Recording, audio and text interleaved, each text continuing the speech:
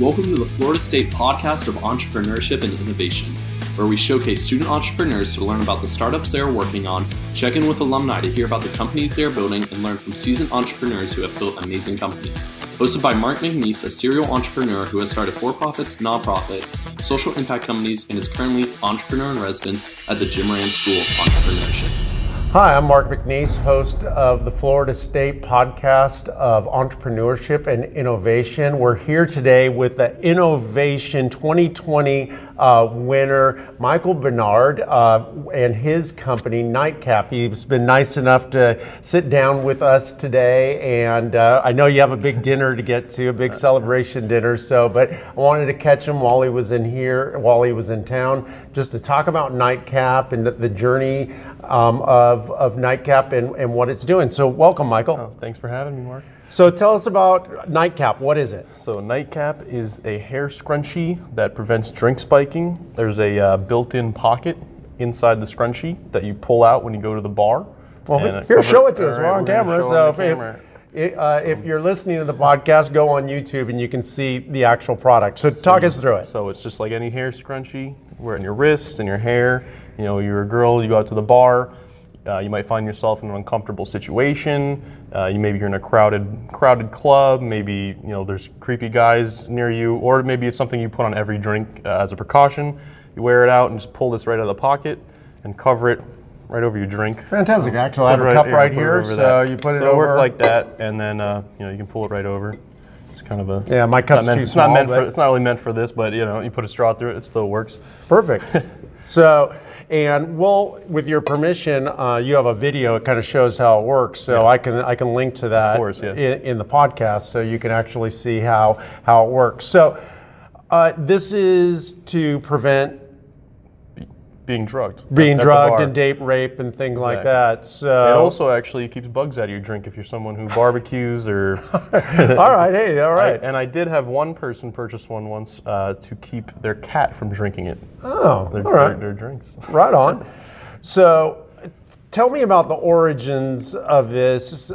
Why are you interested in date rape prevention? Did you come up with this idea? How did this all come about? So it was actually my 16-year-old sister. She had some friends go off to college, and it happened to them. And one night she was sleeping and just came up with this in her sleep. She went ahead and cut up my mom's pantyhose and made a prototype out of my mom's pantyhose. I came home for the summer. I didn't actually have any set plans, and I saw this prototype, and I was thinking of how often this happens on college campuses. I'd just been in college for 4 years, and I hear about it constantly. I look at it and I'm like, you know what? With a little bit of work, a lot of work compared to that first prototype, I think this could be something really special. So, and I don't want to put you on the spot, but what are the statistics of women that have been drugged or had drugs put into their drinks? So it's almost impossible to have proper statistics on this because it goes unreported so much. We did as good as possible to try and find out how big that problem was, and we did a survey of 100 women, 18 to 25, where we think the actual issue really is. We found that 26% of them reported having their drink spiked at some point, and 76% are worried about being spiked when they go out. And there's actually an alcohol.org study that shows 56% report having their drink spiked at some time, and that's all ages, which is that's a huge number. Yeah, I mean the majority of women, 18 to 25, did you say, having their drink spiked is an enormous social problem and at an epidemic level. So from the pantyhose, with the pantyhose one, was it a scrunchie too, or was it just a cover? She attached a scrunchie to the pantyhose. Okay, so from inception, she wanted to do a scrunchie with... Yeah, the whole thing was about the scrunchie and being able to wear it. It's all about convenience. No one is going to bring a plastic lid around with them in their purse, and a plastic lid is not going to fit. Right, most drinks. Yeah, it's that's the nice thing is this fits just about any size. Yeah, so drink. Even something like this, it doesn't look perfect, but it does the job, just like that. So the whole point is someone can wear it in their hair or on their wrists, and have it on them at all times out to the bar. Right on. So what was the next step? You're like, wow, sis, I think you have something here. I want in. How did that happen? How did the team, the dream team, come together? All right, so, I was a political science major. I had no experience in business, in entrepreneurship, accounting, nothing like that. And neither did she. She's in high school. So I came home and I was like, I'm gonna give it a shot. I'm gonna use my critical thinking skills and find people around me and surround myself with people who can fill in the knowledge gaps of things. The textile industry. I didn't know the first thing about manufacturing. Right. So I started calling like support lines. I'll look up different factories, be like, hey, we have this idea. And what would they say? And there was a bunch. I probably talked to 10 of them. Okay. And they kept pointing me, okay, go talk to this. We can't do it, but we have this factory that maybe they can do it. I kept just getting pointed in, the next, until this one factory said, oh, you know what? We only do shirt, because most factories do shirts and stuff, or what is normal T-shirts. This is super unique, and you got to figure out how to make it. So this factory said, we have a company, a sister company, that they do product development, and they can.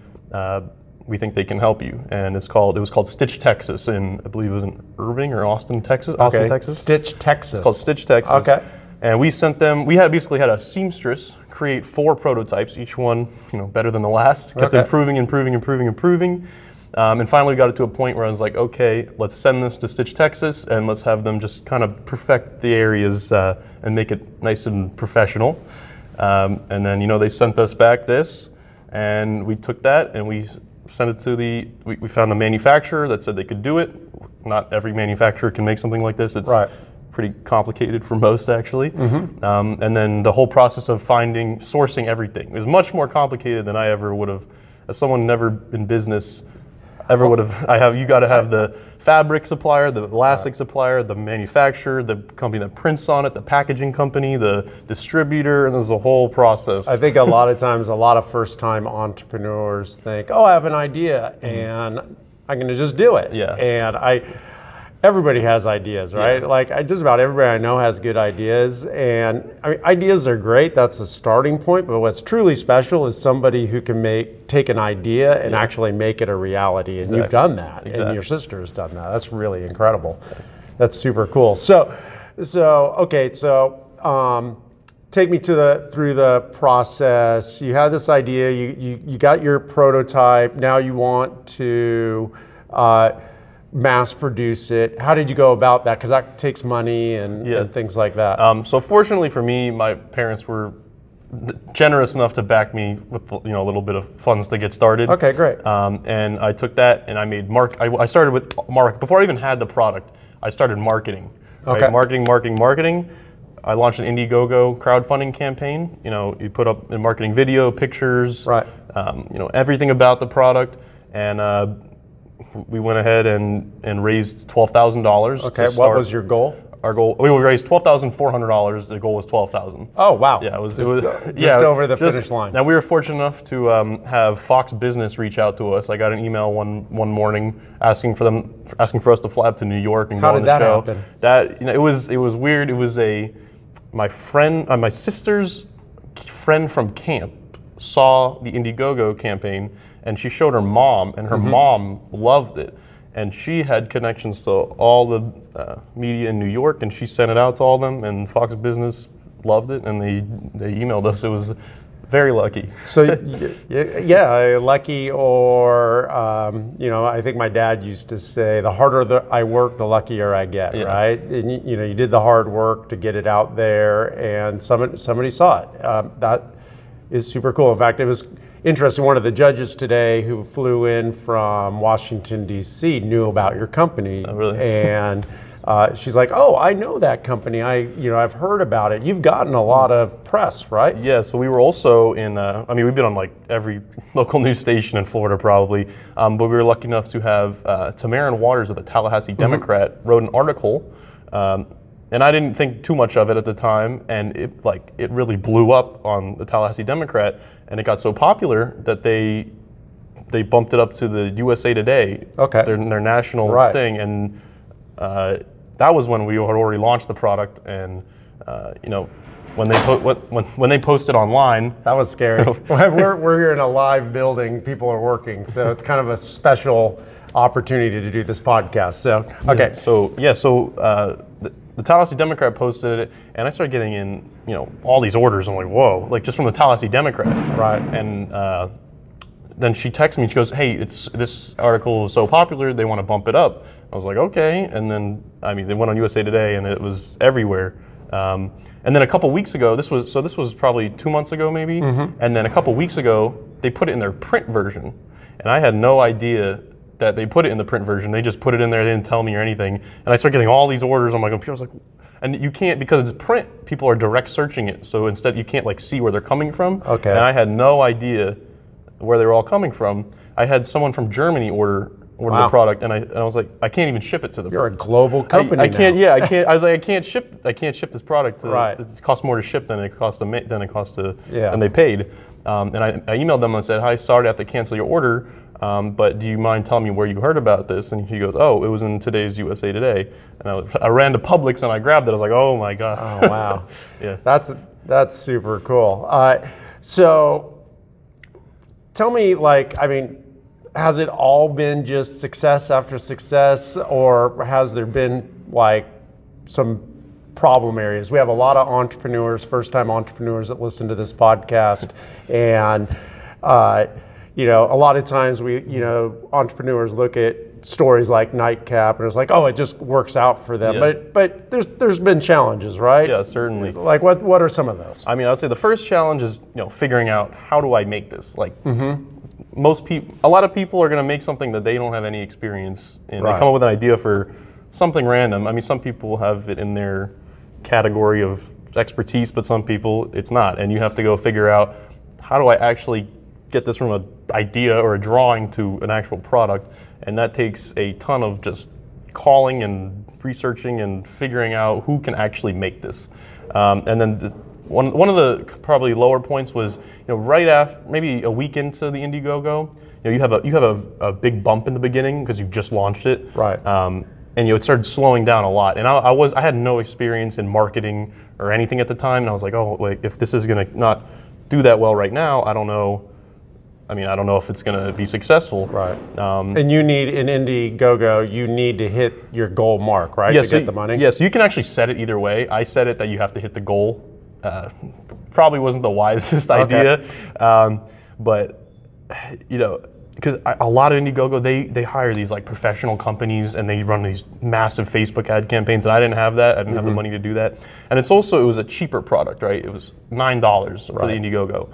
So you're giving a discount for pre-ordering. People are only saving $3. So does someone want to order a product that they could potentially not even get because it doesn't exist yet? And are they going to order 3 months in advance to save $3? Most products on Indiegogo are very expensive, $100, $200, $300, $400, and you're saving $100, $200, $300, $400 for ordering it. So it's very hard to translate the sales through Indiegogo with the pre-ordering problem. And then, we kind of lucked out with the Fox business getting it to that point. Right. And that kind of lifted us off, and from there it just took off. So right now you're B2C, you're a business to consumer, direct to consumer. You started selling how long have you had the actual product to sell? So the Indiegogo went from September to December, and then we launched our website in December 16th. Okay. And then we started actually delivering them the first week of January. We delivered all the pre-orders and then all the orders from the first 3 weeks of the website, all in the first 2 weeks of January. I forgot, what was the second part of the question? Oh, I was just wondering, how long have you had the product for sale? And I was just wondering, how much traction do you feel like you have gotten? Has your sales met expectation or exceeded expectation? Where are you right now? So basically we've been selling it for under 3 months on our website. Okay. We've sold about 1,700 units if you include the Indiegogo. And I would say it's probably right where you want it, because we're kind of in a test and market validation phase. All right. And we're selling it just on our website. No Amazon, no wholesale, retail, no customized wholesale, none of that. So it's just one color, the same design on one website, and we're not doing really any marketing. We've spent like $200-300 on Facebook ads just to collect data and analytics. How's that worked out for you? Yeah, so actually that was really smart of me to do, because we figured out that I actually needed to redo the website based on, we looked at the analytics and we said, okay, well, from when people are coming from here, here, and here, they have prior knowledge of what the product is. And the bounce rate is like 60%, which is an average, it's a correct bounce rate. Okay. From Facebook ads. Just for our audience, can you define bounce rate? So a bounce rate is when someone basically goes on your website, they don't actually click anything, they might look at it for 5 to 10 seconds and then they just leave because they don't understand maybe what the product is. They bounce. So on my Facebook ads, it was 90%. Oh, wow. And we were like, wow, what's the issue with this? I did some networking in my co-working space, and I had someone helping me with Facebook ads now that I met, and he goes, oh, well, this site needs to be redone. There's clear issues with it. There's no call to action. There's no buttons. There's not enough buttons everywhere to take you to the shopping place. Okay. It doesn't show the pictures on the top. People don't know what it is quick enough. That's the problem. So I went ahead and I redid the website. I actually haven't started the Facebook ads again since I redid it. Okay, so that was going to be my next question. So I don't have that information yet to see how it changes. But you won $10,000 today. So now we will have some money. You have some money to do it. We'll have some money. So basically, we're going to have some money now to test Facebook ads and maybe run, a couple $1,000s and gather all those analytics. And then when we take an investor, we'll have, a lot more money, and we'll know exactly where we need to focus those ads. And we'll basically pour, as Kevin O'Leary would say, we'll pour fuel on the fire. All right. Yeah. Outstanding. So did you call your sister? She called me. Okay. I was busy. Okay. But I did text her. Okay. And she was in school, so she didn't answer when I called her back. But so you haven't talked to her yet? I will have to talk to her after this. Okay. Yeah. I would imagine she's going to be pretty excited. Yeah. She posted on Instagram, so. All right. She was very thrilled. All right. seeing her vision come to reality and be successful. I bet. At 16 years old, that is like so cool. Yeah. What a great big brother to help her make her dream come alive. So I know from the pitch that you're thinking your next revenue stream and market segment is going to be to businesses, right? Yes. You want to tell us about that? Yeah. So what we want to do is I'll show for for people on the camera. Yeah. Is the lid part. We want to be able to put liquor company logos, bar logos, maybe restaurant logos, club logos right here on the top. And it's going to be a revolutionary new promotional tool where organizations and companies can say, we care about women's safety, and they get their logo on every drink that it's used on. And it's something that other promotional tools can't do. They only have one of those aspects. Great. So what's next for Nightcap in your growth? Like what do you think the next, say, 3 months looks like for you? So we are finalizing logistics overseas to be able to reduce costs by 50%. Okay. That has been delayed a month so far by the coronavirus. Yeah. I was supposed to get that prototype over a month ago. I just need to make sure that it's up to quality standards that the one that was made here is. So I'm waiting on that. Once I have that, we'll take an investor and we'll be able to basically open up new revenue channels or new channels, Amazon, customized wholesale, and start selling into stores. All be able to we'll have the money to do a large marketing campaign, purchase the inventory, and open up all these new revenue streams all at the same time, and hopefully have an explosion of sales all at once. Okay.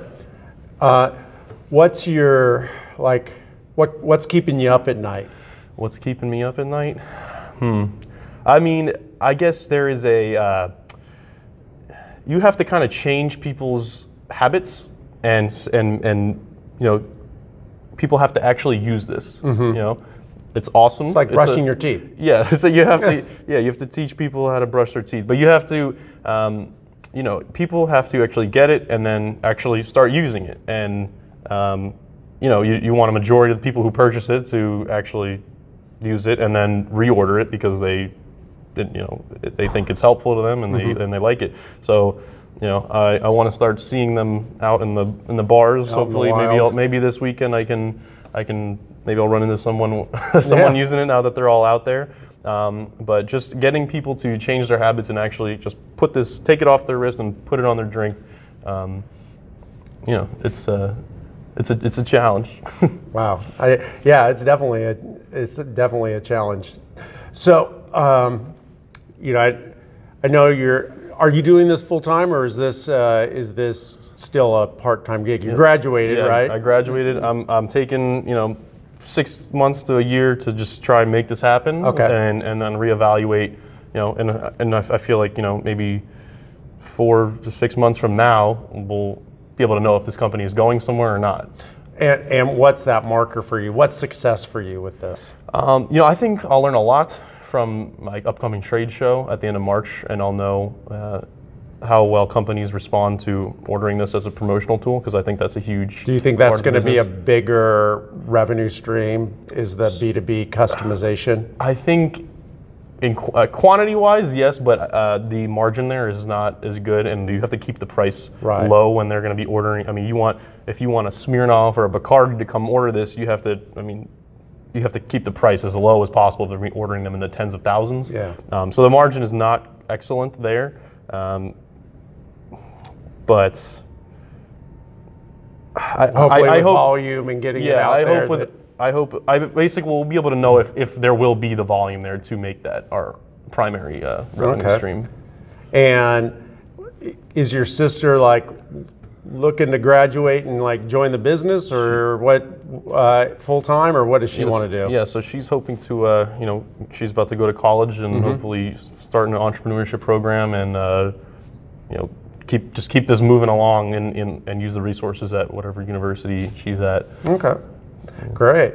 So, I know you started working on this while you were a student at FSU. Was there anybody at FSU that, faculty or staff that came alongside you to kind of encourage you along the way? Yeah, so the whole entrepreneurship school has been excellent, especially Wendy and Caitlin. They've been Wendy Plant. Yeah, Wendy Plant, Caitlin Simpson. They've been super helpful with everything, and obviously the resources they've been able to help me get.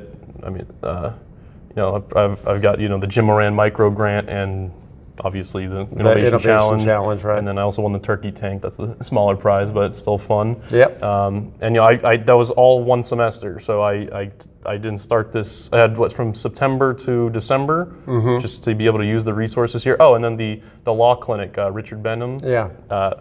That was excellent help. Helped you incorporate and all that good stuff, or get an LLC? The main thing he did was the trademark. Oh, okay. And just legal advice, and I saved a lot of money with them on the trademark, but the advice that he gave is you got to pay a lot of money for if you go any lawyer, they're going to charge you $400 an hour to give you the advice he helped us with. So. Well, it sounds like you would say, I don't want to put words in your mouth, but that you feel like FSU, really helped, came alongside you and helped you launch this product. Yeah, so certainly, and I'm blessed to be.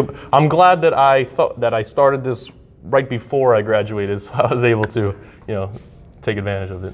Well, outstanding. Well, thank you, Michael. Best of luck to you, and just thank you for taking the time to come in and share your story. And again, congratulations on winning the Innovation Challenge. That's that's the Super Bowl of entrepreneurship here at FSU and the Jim Moran College. So thank you, and enjoy dinner. Great. Oh, thank you. Thank you for joining the Florida State Podcast of Entrepreneurship and Innovation. If you would like to be notified of new episodes, please subscribe via your favorite player. Also, if you like the podcast, please take the time to share it on social media, give it a 5-star rating, and review it on iTunes, Stitcher, Spotify, YouTube, or wherever else you enjoy your podcasts. This will help us get the word out to other entrepreneurs that the FSU Entrepreneurship Podcast has been launched.